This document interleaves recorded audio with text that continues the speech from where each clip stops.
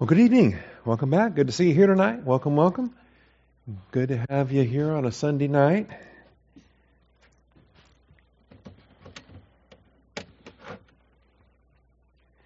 I got a good nap this afternoon. Looks like my laptop got a good nap this afternoon. Projector's going to wake up any minute now, and we should be in good shape. We're going to pick up where we left off last week in our Basic Doctrinal Studies notebook. And I do want to cover the third circle tonight that we didn't quite get to last week. That's curious. Keep it real. There we go. All right. Let's open the word of prayer, asking the Father to set aside distractions and to bless our time in His Word tonight. Shall we pray?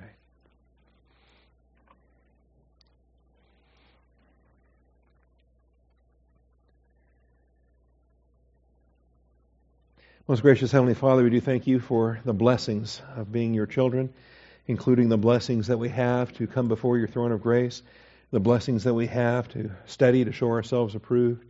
Father, I thank you for every realm of doctrine, from the basics to the deepest and everything in between, Father. You've made it available for each one of us.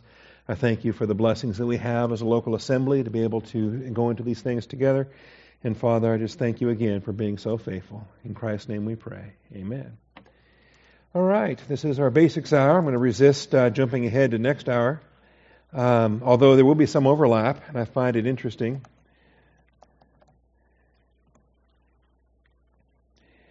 That we are resuming our ministry workshop. It's been some time. In fact, I don't think we've had a PMW since February, so we've had quite a time off, but it's September and school's back in session, and we're praying to see what the Lord's going to have for us moving forward in our ministry training, and I'll have more to say about that next hour. But it's neat to see how much this hour in basics feeds right into that. Feeds right into where the students are, those that are preparing to be pastors or missionaries or evangelists or whatever the gifts, ministries, and effects that they're going to pursue. I think we get in trouble when we start to classify things in terms of, this is for everybody and this is for only those in ministry. Every realm of doctrine is available for everybody. And I want to stress that. I absolutely want to stress that. Because every single one of us has the same Holy Spirit that the pastor has, that everybody else has. And so we're going to see that with respect to the three circles that we dealt with last week. So here we are in parapetology, and the last aspect we need to get to is this third circle. And if you remember the diagram from last week, we dealt with that, and I drew it out for you. We can bring it back up again. In fact, I think I still have it from a week ago. There it is. Neat thing is everything I draw gets saved forever, or as forever as Microsoft can make it, in my OneNote notebook. And so we have the cross and the three circles, all right? And as we've drawn it out many times, this top circle here is this first one that you come to, all right? Because the moment you're saved, you're placed in this relationship. And it's a relationship that never ends. It's a relationship that's eternal. You are born again. And with that birth, as you are born from above, with that birth, you are a son or a daughter. You are a child of God. And that is an eternal inheritance. And you never lose that. This is the blessings. By believing in Jesus Christ, you are then placed in Christ. And that positional truth of en Christo is so beautiful. And it's so powerful when you study the Scriptures and you see everything that comes into being in Christ, en Christo. We then also begin our fellowship. And the fellowship begins the day we're saved. You can't have any fellowship until you're saved. But fellowship, although it begins there, is very quickly lost, is going to be lost. And every time you go carnal, every time you lose fellowship with the Father, with His Son, you're in this state of what we call carnality. And unless you're there's only one pastor I'm aware of that comes right out and says there's no such thing as a carnal Christian. Other than him and his followers, I believe that there is such a thing as a carnal Christian, and I'd be glad to introduce you to any number of them, or just introduce you to myself when those moments come, all right? Or introduce you to yourself when those moments come. 1 Corinthians chapter 3 makes it very clear that they were carnal, and Paul says, I cannot speak to you as to spiritual men, but as to men of flesh. And that's the difference there. It's not the natural man from chapter 2, it's the carnal man in chapter 3. And so we're very clear on this. And to me, one of the simplest things to ever define this was Louis Barry Chafer in his book on true spirituality, all right? Or I'm sorry, He That Is Spiritual, okay? Get that confused with True Evangelism on occasion. They're both excellent books by Louis Barry Chafer that go back to the early 20th century. And it talks about being in fellowship and out of fellowship, how every personal sin you commit puts you out here in carnality, where you are being controlled by the flesh. All right, but when you confess your sins, He's faithful and just to forgive us our sins, to cleanse us from all unrighteousness, and we are placed back into this relationship, or to this fellowship again. All right, and so ideally, we want to constantly maintain top circle, bottom circle as much as possible. Again, you can never get out of top circle, but you want to stay in here as much as possible. Then beyond that, what's the step beyond that? All right, I used to think that, well, the whole purpose of the Christian way of life is just to stay in fellowship as much as possible. I want to log as many hours as I can in fellowship and keep it to a minimum out of fellowship. Well, it's beyond that, because then we get to this third circle and we get to the leadership. All right? With relationship, you believe. With fellowship, you confess. For the Father's leadership, we ask. And the operative verb is ask. You go to the Father and you ask. And this is where our prayer life is engaged. In fact, until you have a relationship and until you're in fellowship, you can have no prayer life whatsoever. The effective, fervent, effectual prayer life comes by those that are in relationship, those that are in fellowship, that then enter into that prayer circle, that enter into that secret place that is under His wing, as it were. As Psalms describes it in different ways, the Bible describes it in different ways. But this is our intimacy with the Father, where we go to Him for leadership in the Christian way of life. So this last aspect of parapetology will be covered on a basic level, but really needs to be studied on an intermediate and advanced basis. And we come back and we develop more intricate aspects of our prayer life. Some of the hard prayers, some of the prayers that we don't want to pray, but we know we have to pray because it's the will of the Father. We come to the advanced stages of not my will but thine be done, where our Savior was in Gethsemane. And we start to issue the prayers that we were not prepared to issue when we were younger. When we have to deliver folks over, when we give them into the hands of God, and many advanced aspects of prayer that we come back to in more advanced classes. Our relationship comes from the top circle in Christ. Our fellowship comes from the bottom circle through the filling of the Holy Spirit. Then finally, our leadership comes in the third circle by way of face-to-face prayer life with God the Father. That's that face-to-face relationship that we have with Him. Unbelievers, of course, do not enjoy access to the Father in prayer, but we do. John 14:6, no man cometh unto the Father but by me. And let me go ahead, I'm going to exit this, and I'm going to reopen it so it's side by side in the same window. And I'll go ahead and turn off the Greek while I'm at it. All right. No man comes to the Father but by me. I am the way, the truth, and the life. It's the exclusive provision that we come to Him, obviously soteriologically. We come to Him in salvation. But that's not the last time we come to the Father. That's the very first time we come to the Father. And we should keep coming to the Father day after day as long as it's called today. We are constantly coming to the Father, but we do so through Christ. And we saw that also this morning in the priesthood, that we through Him then continuously offer up a sacrifice that is the fruit of lips that give praise to His name, and aspects there that we saw in the Galatians class. Carnal believers also have their prayer privileges suspended until such time as they are restored to fellowship. So that's critical too. You know, an unbeliever has no prayer life. The Father doesn't hear him, but then He doesn't hear us either when we are carnal, all right? Now, that doesn't mean we lose our salvation. We're real clear on that. Relax. But I like to think of it as suspended privileges, when the prayer life is presently on hold because of our carnality. And some of the most blunt expressions of this, Psalm 66:18, if I regard wickedness in my heart, the Lord will not hear. And I think last week we discussed the nature of prolonged carnality, when we get convicted and we know we should confess, but we choose not to. We actually defer our confession. We decide to push it off a little bit. And that's hardening of the heart right there. You're not listening to that confession. You're not listening to that conviction. When the Holy Spirit is prompting you and goading you and saying, you know, you're carnal. You got to get out of that. You're carnal. Get back in fellowship. So that regarding of wickedness in our heart, where we prolong the carnality, that's a bad thing. And in those circumstances, our prayer life then gets suspended. The Lord will not hear. Notice it doesn't say He cannot hear. It says He will not hear. And it's pretty blunt at that point. All right, Isaiah 1, verses 10 through 15. The Lord does some name calling, right? He calls them Sodom. He calls them Gomorrah. He's talking to Jerusalem, but he calls them by Sodom and Gomorrah, and that gets their attention. Hear the word of the Lord, you rulers of Sodom. Give ear to the instruction of our God, you people of Gomorrah. Okay, name calling is an attention getter, and it speaks volumes. You know, if I call you a Benedict Arnold, that tells you something right there. I call you a Judas, or I call you something to your face. Well, that name conveys something based upon what's associated with it, as a name becomes a byword, as it becomes a pejorative. And this is the aspect here. What are your multiplied sacrifices to me, says the Lord? I've had enough of burnt offerings of rams and the fat of fed cattle. Well, what's wrong with sacrifices? Didn't he command to offer these sacrifices? Yes, he did. But to give them in carnality has no value.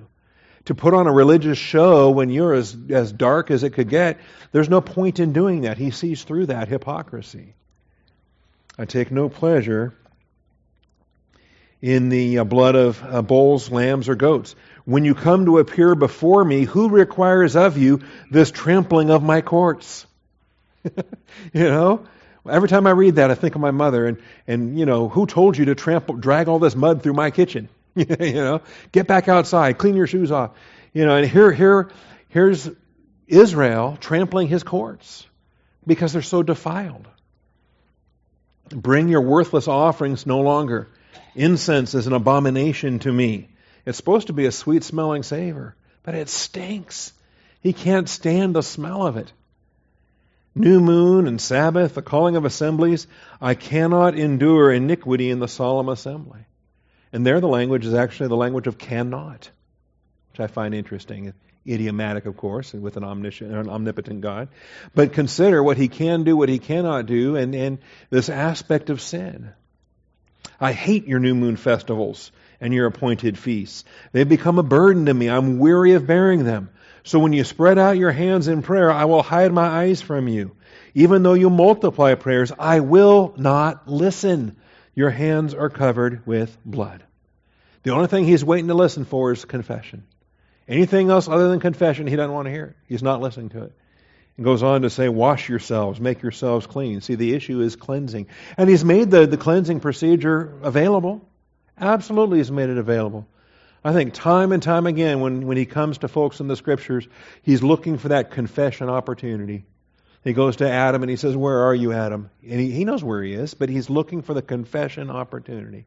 Who told you were naked? He's driving these questions out there, waiting for the confession. Did you eat of the tree I told you not to eat? He's waiting for that confession. And oftentimes he doesn't get it. Oftentimes what he gets is excuse making. Right? He even goes to Cain. He goes to an unbeliever. Where's your brother? He's looking for that confession. All right. Get our prayer privileges suspended. Isaiah 59, verses 1 and 2. Behold, the Lord's hand is not so short that it cannot save, nor is his ear so dull that he cannot hear. God doesn't need a hearing aid. It's not an issue that he's gotten hard of hearing. It's that he's closed his ears because of our carnality. Your iniquities have made a separation between you and your God. Remember, separation is the principle behind every form of death. We call this operational death when you're in carnality. You're still spiritually alive, but operationally you're dead because there's this separation that's in place there. And so you have an operational death because of your carnality. Your sins have hidden his face from you so that he does not hear. Your hands are defiled with blood, your fingers with iniquity. And so with that defilement, you need the cleansing. And again, when we confess our sins, he's faithful and just to forgive us our sins and to cleanse us from all unrighteousness. It is so straightforward on this regard. Finally, Zechariah 7:13. And just as he called and they would not listen, so they called and I would not listen, says the Lord of hosts. And the shoe's on the other foot in this circumstance because of carnality. So when your prayer privilege is revoked, understand that when your prayer privilege is revoked, it's because you no longer have access to that third circle. The reason why is because you've actually departed from that bottom circle. All right, that you no longer have access to the prayer intimacy with the Father because you've lost fellowship through the Holy Spirit. That's the mechanism. That's what equips us to be able to have that fellowship with the Father and with His Son. So, believers in fellowship, that is top circle and bottom circle now, we have confident access to the throne of grace, 24/7, 365. You know, you don't have to wait for a particular holy day. You don't have to wait until the Day of Atonement or a feast or some other. It's all day, every day, right? Our Sabbath, what is our Sabbath rest? Day after day, as long as it's called today.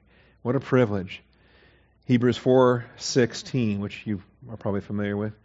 Maybe we're more familiar with verse 12. I don't know, but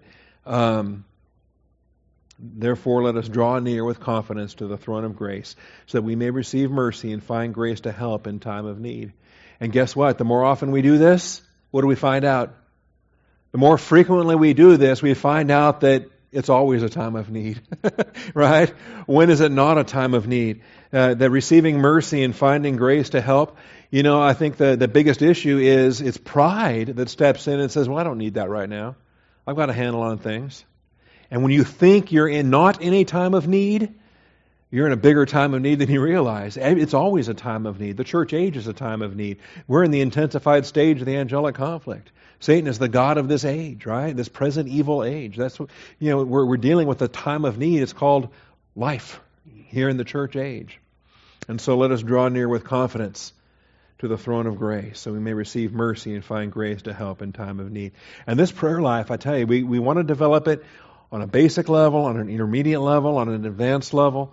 We've got aspects in prayer whereby you can learn by listening to other prayers. You can learn through model prayers. You can go to the so-called Lord's Prayer, and you can see there's a pattern there, and you can imitate certain patterns. But I tell you, when you get into the deeper aspects and you're just pouring your heart out before the Lord, that's what we're headed to. All right. Even Sermon on the Mount illustrates that, Matthew 6. Pray then in this way, our Father who is in heaven. And so you've got a pattern there to follow. There's principles you can glean from that. But again, don't feel like you have to follow the rote prayer. That's on the basic level related to those things. All right. Still, I think there's a spiffy outline here. I'm actually quite pleased with this. I should teach this more often. Paternity, praise, plan, purpose, providence, provision, pardon, priorities, protection. You know, anything with the Father is going to be paterological, right? It's the pater is the Father. So when you get into the paterological principles of prayer, having this whole string of P's is useful. All right? Paternity is amazing. You go to Him in prayer because He's your Father. And you have every right to be there. You're born into His family. And the more intimate we get with Him, I think the immature prayers are the ones where you're gauging what you're asking for based on how good you think you've been lately. Right? And you think, yeah, I've scored some brownie points. I've been all right lately. I can ask Him for this. I can ask Him for that. And it's like, you know, you're going to your earthly father, asking Him for $20 or something. And then figuring, well, that might be a little tight for him this month. He probably can't really afford that this month.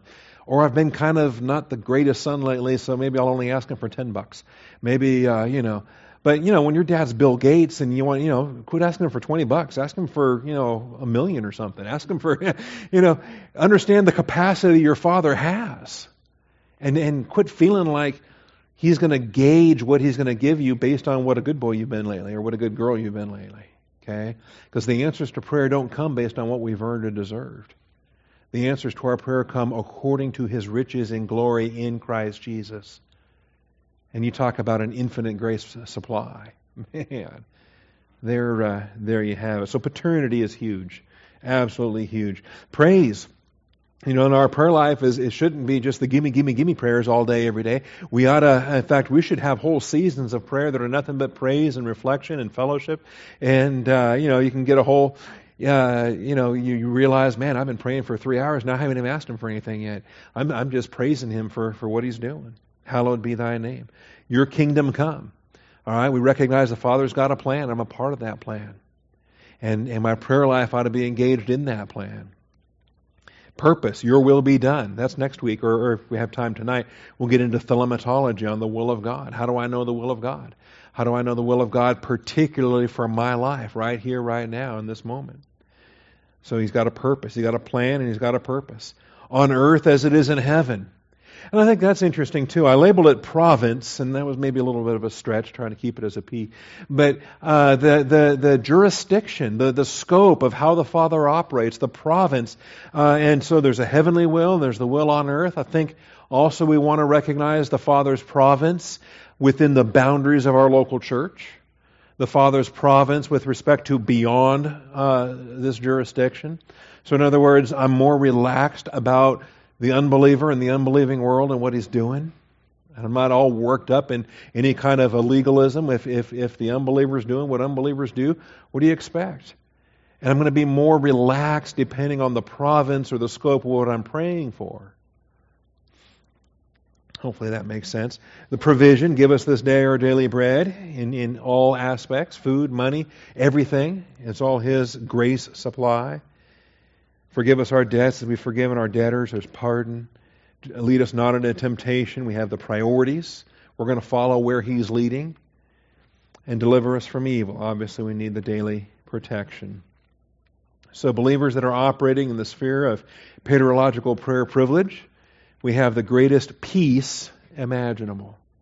And this too, I think, sometimes in Philippians, believers get mad and they think that God failed in His promise. They get mad, they start blaming Him because Scripture didn't work, right? Or prayer doesn't work. Well, wait a minute. Don't tell me it doesn't work. I know it does. Well, what seems to be the issue here? Where's the breakdown happening? And they say, well, I just don't have any peace. Well, all right.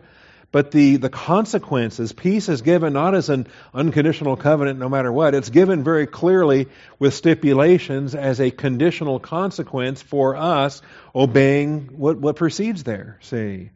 And I think it goes all the way back there to verse 4. Rejoice in the Lord always. Again, I will say rejoice. If you have not been rejoicing lately, well, why is the rest of the process breaking down? I'll start with that.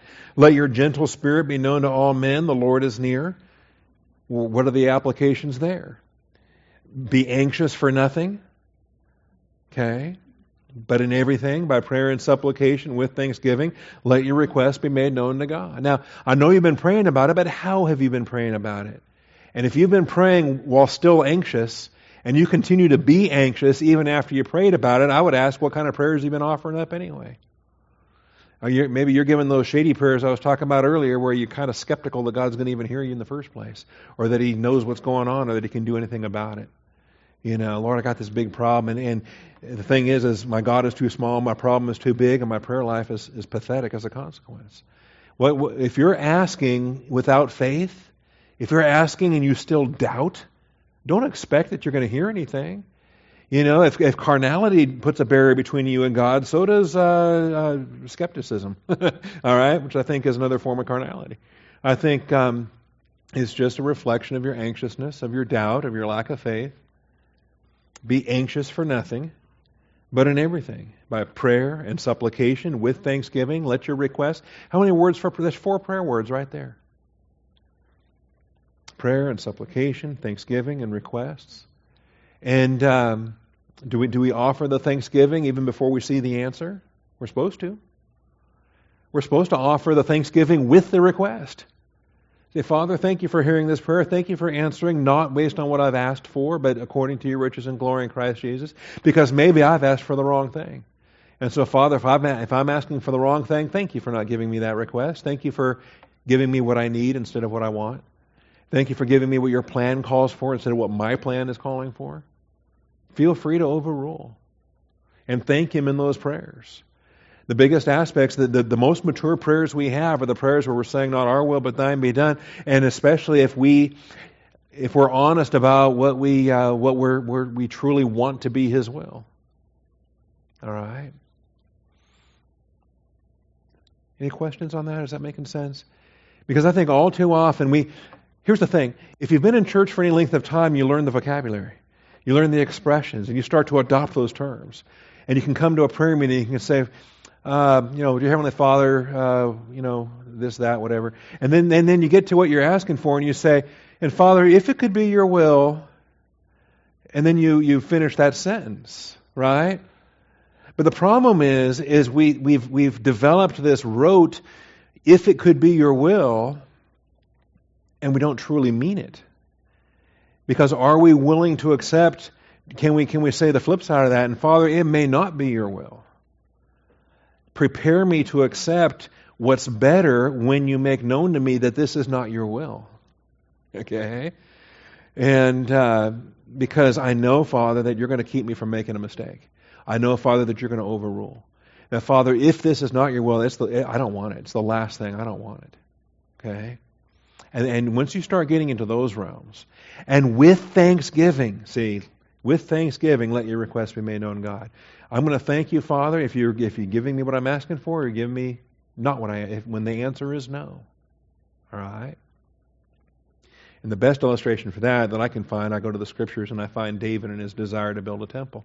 And the Lord says, no, don't build the temple. Your son's going to build the temple. And what does David do? He falls on his face and he worships. He says, who am I, O Lord, and what is my house? And he praises God. Even though he was just told no, right? He's just told no, and he praises God. And I love that. And I love how he's humble. I love how he accepts it. He then says, all right, if I can't build it, I can pay for it, right? And he starts saving. He starts accumulating. He makes a treaty with Hiram. He gets a deal, for the lumber. He's stockpiling the building materials and the treasure. He is just as excited as can be for something he doesn't get to do. And you talk about maturity. Because all too often, the human tendency is what? The carnal tendency is to take our toys and go home. Is to pout. Is to say, well, fine. I'll show you. How dare you? I was going to do this for you, Lord. And you say no, you won't let me? Well, and we get our feelings hurt and we get offended. We take it personally. Because we're so full of ourselves, we say, well, how dare he? Who does he think he is? Right? I'm going to do this, and he says no? Well then, fine, I'll show you. If I can't do that, well then I'm just not going to do anything. How about that? Okay? And what am I doing? I'm like a 2-year-old throwing a temper tantrum. And I'm going to take my toys and go home. Because God says no. No, when God says no, thank Him for saying no. Because you don't realize what a nightmare you were about to get into. God is so gracious to get you out of that, to keep that from happening. And that's Garth Brooks even wrote his song about unanswered prayer. It's a country western song, right?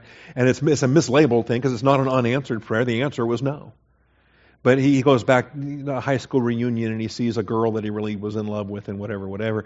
But he's so thankful now because he's there with his wife, right? And it's called unanswered prayer. And Garth, as he sings it, is happy that God kept him from marrying that girl who was wrong for him and brought him his wife, And you're just delighted because God knows better than we do. And he calls it unanswered prayer. But it's really answered. The answer is no, because I know better than you do. And here's the better provision. All right. So if we are following all these steps, and I believe that begins with a rejoicing. That begins with a constant rejoicing. Our prayer life ought to be engaged all day, every day. It ought to be, we don't want to just have no prayer life of any sort and try to ramp up something and get it into gear when our life's a wreck. Too many people just develop a prayer life when they've got problems instead of having a prayer life all the time. Rejoice always. Let your gentle spirit be known to all men. The Lord is near. That gentleness, the fruit of the Spirit is gentleness, right? And when you are engaged in a daily fellowship with the Father and with the Son, and you're engaged in prayer, that's what's going to produce that gentleness. Everyone's going to know it. Be anxious for nothing, but in everything by prayer and supplication with thanksgiving. Let your requests be made known. That's the ask imperative. That's why ask is the operating verb of the third circle. Believe, confess, ask are our 3 operational verbs. And so there it is. All right. We're given the greatest peace imaginable. We're not left to fend for ourselves. We don't resort to the world, the flesh, or the devil for any kind of alternative supply. Yeah, there's a phony out there. Satan is the counterfeit father, and he would just love to provide he provides for his children all the time, and he would love nothing more than to provide for us as well. and part of his attack against God the Father. We want no part of that. All right, so that's the last part of parapatology we didn't get to last week, and gets us ready now for thelematology, for the will of God. This comes from thelema, the Greek word thelema, which means will. It's the Father's will, His desire, His volition. All right? And anytime you study the will of God, you're studying aspects of decision-making, aspects of choosing or desiring or wanting. All right? Because the Father has desires.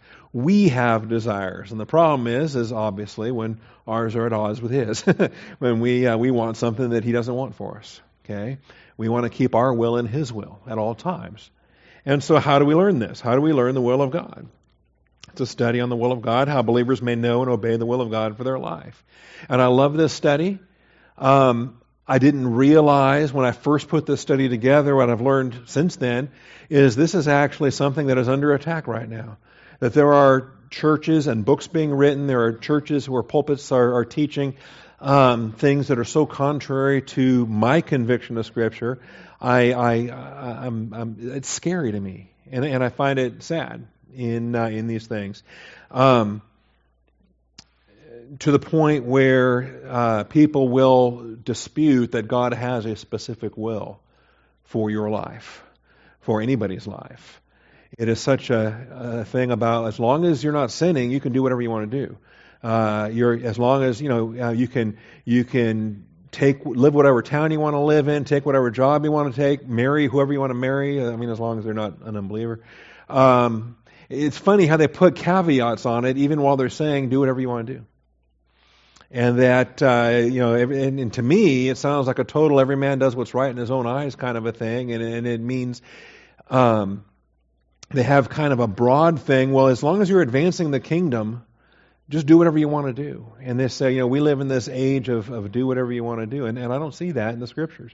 I get very convicted of certain Scriptures. I'm going to emphasize those here tonight.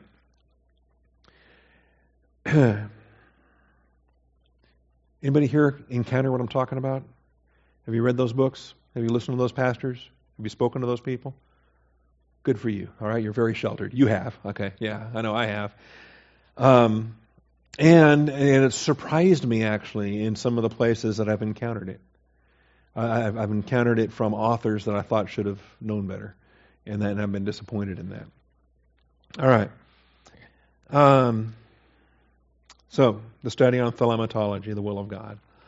God does have a good, acceptable, and perfect will for every area of our lives. If we're supposed to be conformed or transformed, Romans 12:2, do not be conformed to this world, but be transformed by the renewing of your mind, so that you may dokimazo what the will of God is, that which is good and acceptable and perfect. So there is a will. But the will of God is more precise. We can't just generalize it and say, well, as long as I'm saved, I can do whatever. No, there's a lot more detail than that. And there's a day-by-day detail, a moment-by-moment detail when we stop to listen. All right, when we stop to listen. It is our blessing to learn what that will is and to submit to it. All right, and we get the overall will of God in big pictures through the Scriptures, but then we get particular applications that come to us as we are led by the Spirit. All right, and this makes some folks uncomfortable. I'm going to be cautious with it. I'll take questions and we can talk our way through it. All right. There are folks that don't they get very cautious with respect to this because it starts to approach a mysticism approach, or it starts to approach maybe something charismatic or whatever. We don't want to get spectacular with it or weird, because I think it gets abused sometimes when Christians say, "Oh well, God spoke to me," or "Well, He laid it on my heart." Does that mean you're hearing voices? Okay. Yet, when you are being led by the Spirit, you absolutely know. I can't point to a verse of the Bible. There's no 3 Timothy or 4 Timothy. There's no verse of the Bible that told me back in 1991 that Sharon Schneider was going to be my wife. 1991. What was it? Oh, okay. I met her in 90. We got married in 91. All right. So in both years, right? I proposed in 90, and then Desert Storm came up, and I went overseas for 6 months. But I couldn't point to a verse. I couldn't point to a verse that said, Sharon Schneider is my right woman, that she is designed, that God assigned her to me. Okay? And there are Christians that would tell me, if they were here tonight, that God did not assign her to me, that there is no will of God in terms of marriage. There's no right man, right woman. There's no, you could marry any woman and use the principles of wisdom to conduct a godly marriage and to learn to love her. And you know, some people have arranged marriages and don't even meet their wife until their wedding day. And I get all of that. I absolutely get all of that. However, when the verses we're going to see tonight pertaining to divine guidance, pertaining to how do I know the will of God, and the way that God opens doors and the way that God places before you what His will is, you can identify it, and you're expected to identify it. Ephesians says, do not be foolish, but understand what the will of the Lord is. And to me, that's huge. That's powerful. That's God calling names again, saying if you don't know the will of God, you're a fool. Do not be foolish, but understand what the will of the Lord is. Okay, do not be drunk with wine, but be filled with the Spirit. The biggest part of divine guidance, of course, is staying in that bottom circle, is staying in fellowship, is not grieving, quenching, or resisting the Spirit, but being led by the Spirit, walking by the Spirit, in fellowship with the Father and Son, and asking. All right, going to Him in prayer and asking. So, we'll try to keep this as simple as we can, but I think there's far more deeper developments we can go into and have to go into in our PMW hour that we go into in the ministry training. I mean, there's aspects of the divine guidance right now that Dan and Stephanie are going through as he's candidating in Corpus Christi, as he's considering a flock, and that flock is considering him. You think there's a will of God issue there? I think so. Jesus Christ is head of the church. He holds the stars in His right hand. He walks in the midst of every lampstand. I'm thankful that pulpit committee is taking matters as slowly as they are and having such fear and reverence as they have, and that they are seeking His will in this decision. All right. In temporal life, God designed volition. Sometimes it's called individuality. It's the first of the laws of divine establishment. Volition, marriage, family, and nations. Those are the four categories of divine establishment.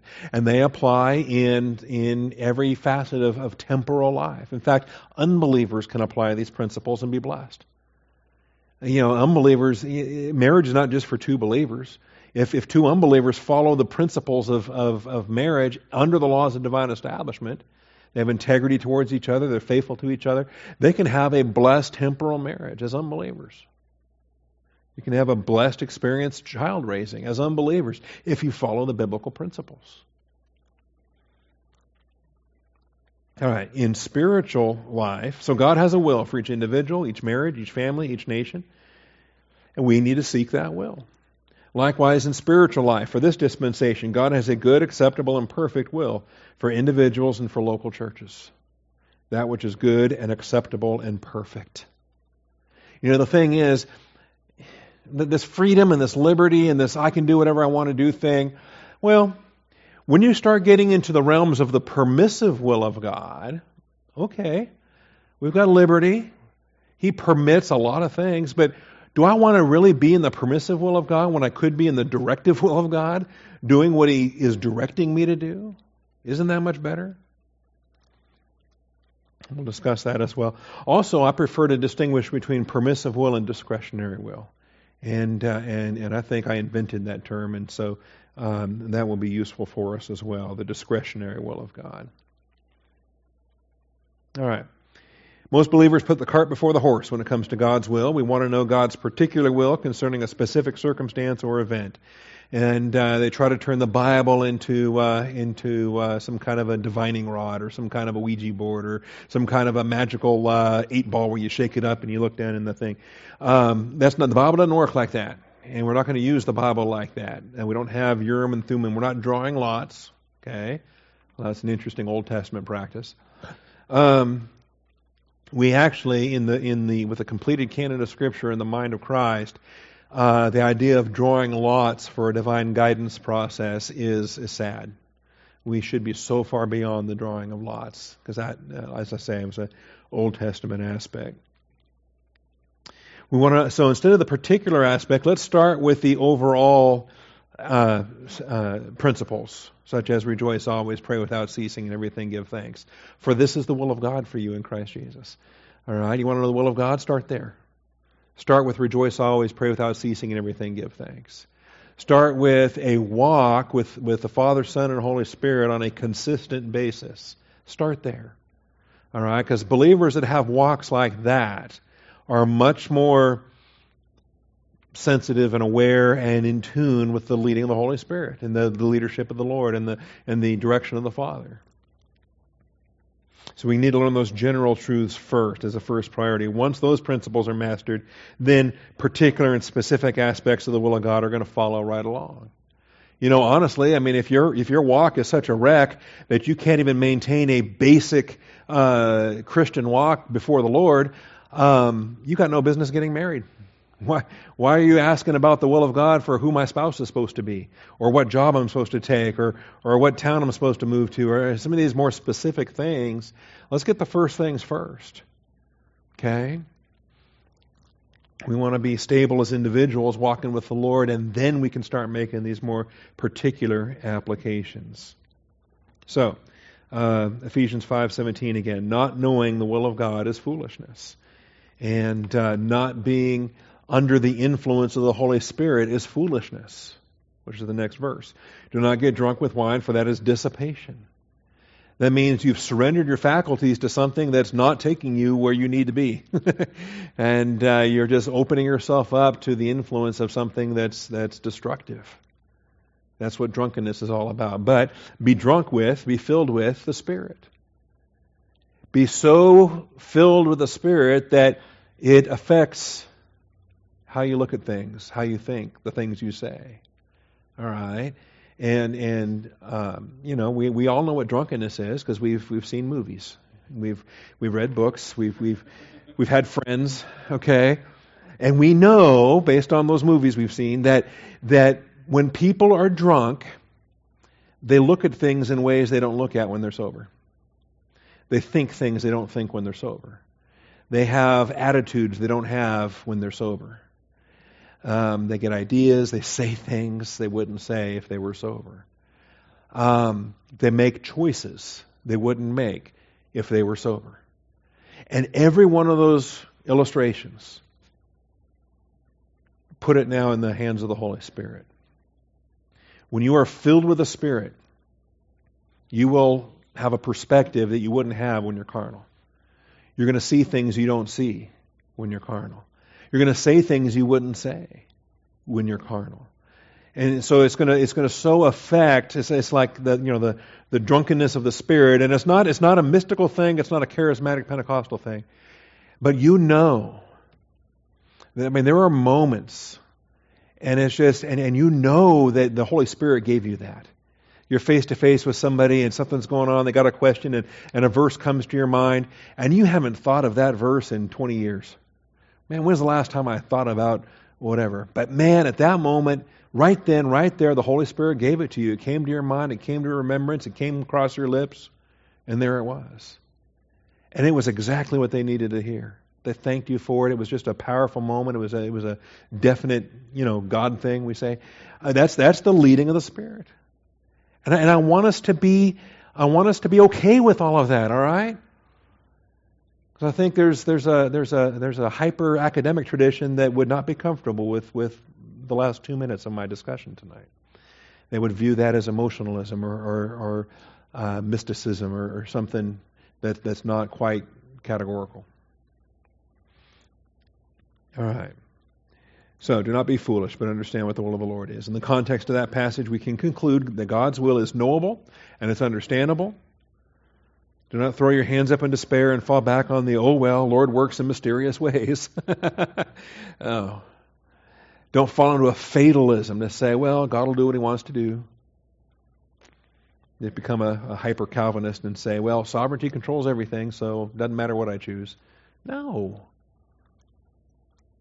Yes, His ways are above our ways, His thoughts are above our thoughts, but within the capacity of how we think and what we do, God expects us to pursue His will. They are knowable and within the limitations of what we can know, and we're accountable for how we live.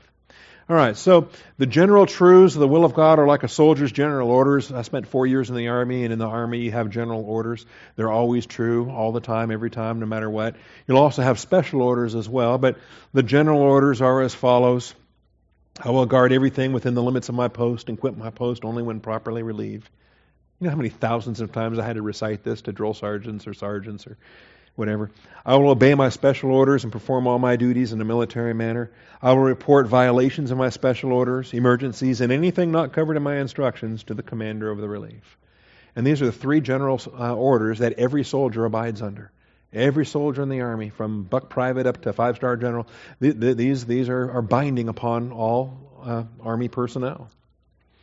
And you learn these, they're drilled into you. And so you think about these as general orders, and then you get specific orders depending on where you're assigned and what's going on.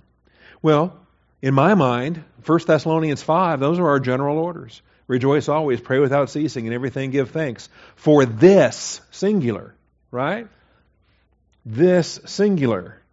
How can this be singular when they just listed 3 things? I thought I had a link here. There it is. Rejoice always, pray without ceasing, and everything give thanks. That seems like 3 things. But it says this, singular, is the will of God for you in Christ Jesus. And I believe it takes all 3 of them and puts it into a package to define our general orders in the church age. This is the will of God for you in Christ Jesus. Then it goes on with some do nots. Do not quench the Spirit. Do not despise prophetic utterances. All right, so we got these principles for the Christian walk, and they apply all day, every day. They apply at all times in the Christian walk. So we can think of these as our general orders. Think of them as top circle general orders for all believers in Christ. And then sanctification. This is the will of God for you, your sanctification. Hey, you want to know the will of God? How about here? This is the will of God for you, your sanctification, bottom circle fellowship. All right? So we want to be saved, we want to be in fellowship. And then we have third circle, general orders. This is the confidence which we have before Him that if we ask anything according to His will, He hears us. And we have that third circle engaged in our prayer life, and we've got to be in the will of God. Don't, when you're praying for something, do you deliberately pray for something you know is not in the will of God? How dare you? What do you think that's going to accomplish? When you know it's not in the will of God. Why even pray such a prayer? I had an inmate that would always pray. I used to work in the jail, and for 8 years I got to know a lot of criminals, a lot of inmates, and this fella who had an interesting Bible name, but I won't say it. I think he's still alive. But he was a burglar. He would break into houses and steal, and he was supporting a drug habit and some different things. But he told me, he said, every time he broke into a house, he always said a prayer. He always prayed because he didn't want to get killed inside the house. And so he didn't want the people to be home or to shoot him or whatever. So he always said a prayer before he broke into a house. And he asked me one time, he said, do you think those prayers, do you think God hears those prayers? And I said, well, you haven't been killed yet, have you? No, no, God doesn't hear your carnal prayers. You've got to be in fellowship. You've got to be praying according to the will of God. The Bible says, thou shalt not steal. All right. Now, if we ask anything according to His will, He hears us. He hears us. And we know that He hears us in whatever we ask. We know that we have the request which we have asked from Him. Why did we ask for what we asked for? Why is that even a motivation in our heart? Why is it there? Because He's put it there. Because we're in fellowship with Him. We're walking with Him. All right. So that's where we start with. And until that's all engaged, trying to search the Scriptures and try to find a specific answer for a specific thing, I think that puts the cart out there in front of the horse. No, we need to have everything in its proper order. All right. Then, for learning the will of God on specific things. Well, are we in the Word of God? Before that verse 1 comes before verse 2. Are we presenting ourselves before Him as a living sacrifice? Are we being transformed by the renewing of our mind? That's described as a mechanism. Do not be conformed to this world, but be transformed by the renewing of your mind. If you're not in the Word of God consistently, daily, it's going to be a tougher road to try to determine His will for something. It's His will for you to be in the Word of God, living in the Word. The renewing of the mind is specifically detailed in Ephesians 4, verses 20 through 25, about learning Christ, putting on the new man, laying aside falsehood. We learn Christ as a part of being in His body. You ever think about that in Ephesians 4:20? You did not learn Christ in this way? You ever consider all the impact of what that verse is talking about? You know, you received Christ when you got saved, but have you been learning Christ ever since? So there's receiving Christ, there's learning Christ. If you're willing to do His will, you can rely upon this teaching. And I think it's significant there in John 7:17. If anyone is willing to do His will, he will know of the teaching, whether it is of God or whether I speak from myself. You know, when the Word of God comes alive, when you are humble before the Word of God, when you are willing to do His will, when you are absolutely in subjection to the Word of God, where, man, if the Bible says it, I have to do it. I'm subject. And then it speaks to you, and it speaks to you in amazing ways. All right, so on a basic level then, here's the will of God for your life. First of all, God desires for all men to be saved and to come to a knowledge of the truth. So the first step to being in the will of God is, are you a believer? All right. Well then, man, you're on the right path. All right. You're on the right path. You're saved. That's step number one. Accept the offer of Jesus Christ for salvation. That's why it's called disobedience when you reject the gospel. It's an aspect of obedience. He desires for all to be saved. Then He wants you to grow in grace and knowledge. Right? Ephesians 4:15, 1 Peter 2:2, 2 Peter 3:18. He expects us to grow in grace and knowledge. If you're a believer but not a disciple, if you're not growing, you think you're going to have a discernment as to the will of God? No, you got to be growing. Start with that. Thirdly, glorify Jesus Christ with every thought, word, and deed. As a principle of divine guidance, I think this is one we forget. It's one that gets overlooked. When you stop to realize that, wait a minute, God the Father is glorifying His Son both now and forever. I'm supposed to be glorifying His Son both now and forever. I'm a fellow worker with God the Father. That glory becomes a principle of divine guidance right then and there. And you ask yourself, well, do I do this? Do I not do this? Is it going to bring glory to Jesus Christ? Is it not going to bring glory to Jesus Christ? Oh, well, do you have to put it that way? Because if it's not bringing glory to Jesus Christ, why are you doing it? Okay, not saying you can't do it, not being a legalist and saying you don't have freedom to do it, but just ask yourself, if it's bringing no glory to Jesus Christ, why am I doing it? How much of it am I going to be doing? And if I get so compelled into doing all this all the time, what is it that is keeping me from doing? When this hobby becomes an obsession, when this liberty becomes a stumbling block, when I've taken it so far that it's no longer just personal enjoyment, and now it's not only is it a sin of omission because I'm failing to glorify Jesus Christ, but it's starting to diminish the glory for Jesus Christ because it's becoming a problem. It's becoming an encumbrance. It's not a sin, but it's an encumbrance. And what are we told to do? Lay aside the encumbrance and the sin that so easily entangles us. So I think the glory for Jesus Christ becomes an aspect of the will of God. Whether then you eat or drink or whatever you do all to the glory of God. If it doesn't glorify Jesus Christ, if you can't do it to the glory of God, then probably shouldn't be doing it. Colossians 3:17, whatever you do in word or deed, do all in the name of the Lord Jesus, giving thanks through Him to God the Father.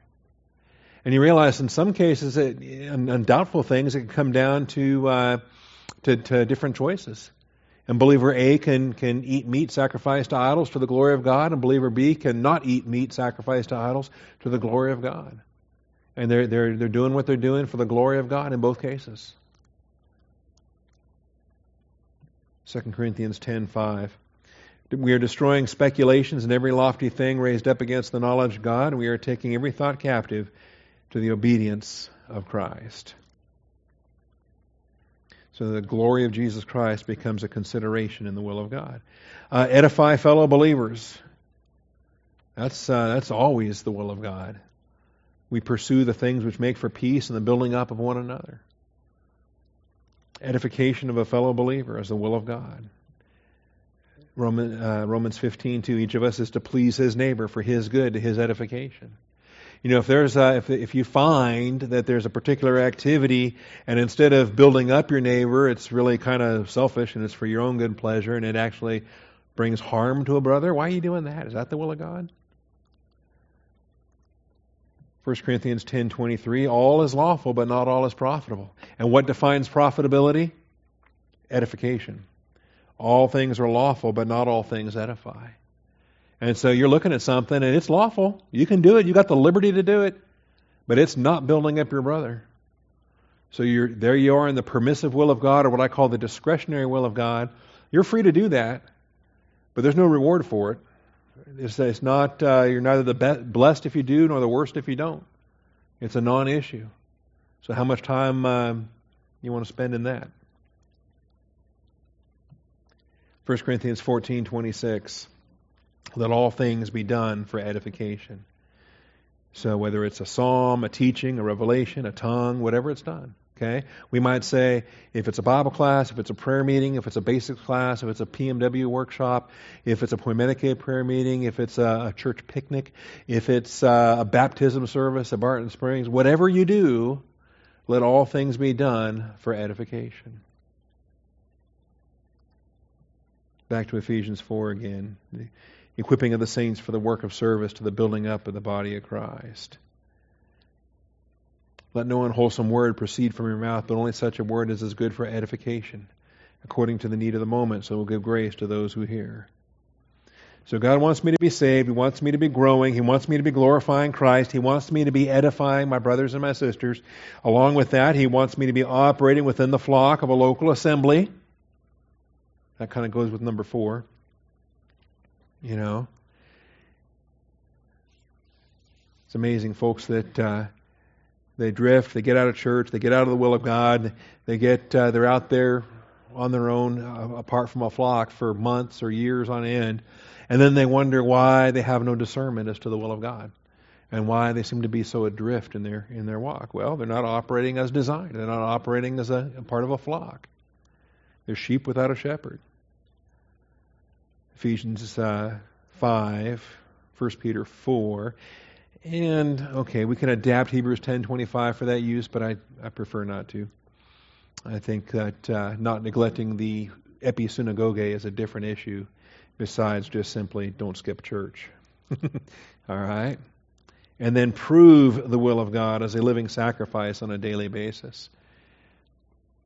Are you living it out? Are you proving the will of God? Are you demonstrating the will of God? Are you on display before men and angels alike as someone that's living the will of God? So that's a summary for every believer. Whether you're a pastor, an evangelist, or anything, any believer. All 11 permanent gifts, every ministry, every effect. All right. I'm going to have to wrap this up so we can take a break and then come back at 7:30. Let me just get down through the last part of this here. Here's the steps. A 5-step process, okay? Basic methods. How do I apprehend the will of God? Well, study to show yourself approved, okay? 2 Timothy 2:15. You can rule out an awful lot of things just based on Bible study, based on the overall principles, okay? You can study the Word of God, and you can learn any number of things to figure out. For example, if you're a woman, you can study the Word of God and figure out that you're not a pastor-teacher. All right? You can learn the doctrine. You can learn that a woman is not to teach or exercise authority over a man. So you learn that doctrine, and you can start to rule out certain things as far as what the Lord would have for you in your ministries and in your effects and so forth. Okay? I can learn different aspects, too, of things that I shouldn't be involved with just based on the Scriptures. Start with that. All right. Secondly, apprehending the will of God, consulting the wisdom of elders. And we got examples of this in the Old Testament and New Testament alike. The consultation for wisdom that comes from your elders. Exodus 18, Proverbs 1, Acts 8, Acts 18. Thirdly, ask. Ask the Father in prayer.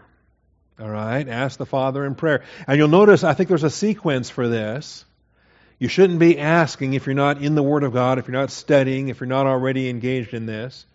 But if you lack wisdom, let him ask of God, who gives to all generously and without reproach.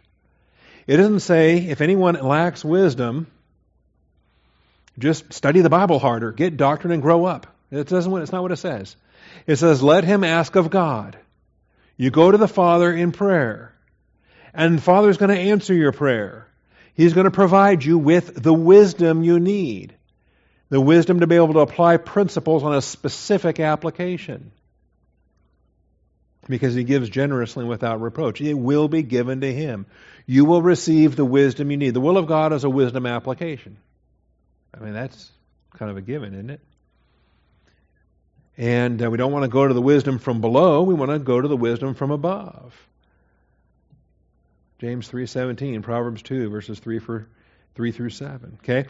Number 4, consider carefully providential circumstances and evaluate them according to biblical understanding of God's will. All right? Now, notice, this is not step 1. Too many people make this step 1 and they ignore everything else.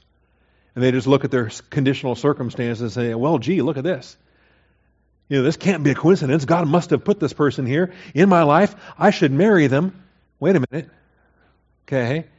Yes, evaluate your providential circumstances, but evaluate on a biblical basis. Did God place that before you, or did Satan place that before you? Did you place that before yourself?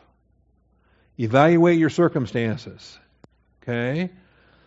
We'd already been praying. We'd already been seeking the will of God. We thought that the old building, we were outgrowing it, and different things. We thought, well, we're going to move. Do we need to buy a new place? Do we need to build a place? We were already seeking the will of God as a congregation. And God brought us an architect. We learned when Scott and Celia Grubb started attending and started to learn about Scott. And, well, what kind of work do you do? And he said, I'm an architect. Oh. Thank you, Father. Here's some circumstances. Here's another piece of the puzzle that's being added to everything else as far as how we're praying and what we're studying. Anyway, these verses I think are interesting in Acts 8, 2 Kings 7, 1 Samuel 24. And then finally, examine your heart motivation. And that's the fifth and final one. That's the last one, is examine your heart motivation. And sometimes that becomes the veto, or we're honest with ourselves and say, Lord, no, this is just a selfish desire on my part. It's not your will. And you can rule things out. See, but you can also rule things in when your heart is in tune with Him. Okay? And that's a principle as well. But it's the fifth principle after you've done the other four. I want to make sure that we have those things in order. All right. Any questions on that? I know I'm over time, but I wanted to get through that this hour. Next week will be agony. Agonology, the struggle. All right. Thank you, Father, for tonight. Thank you for basics. And this is basic, Father. I mean, we can go deep, we can plunge into some realms, but somebody just saved this morning can glean these principles, can start to make use of them, can begin their walk on this basis. And I thank you for that. I thank you for keeping it as simple as you've kept it. I give you the praise and the glory, Father, in Jesus Christ's name. Amen.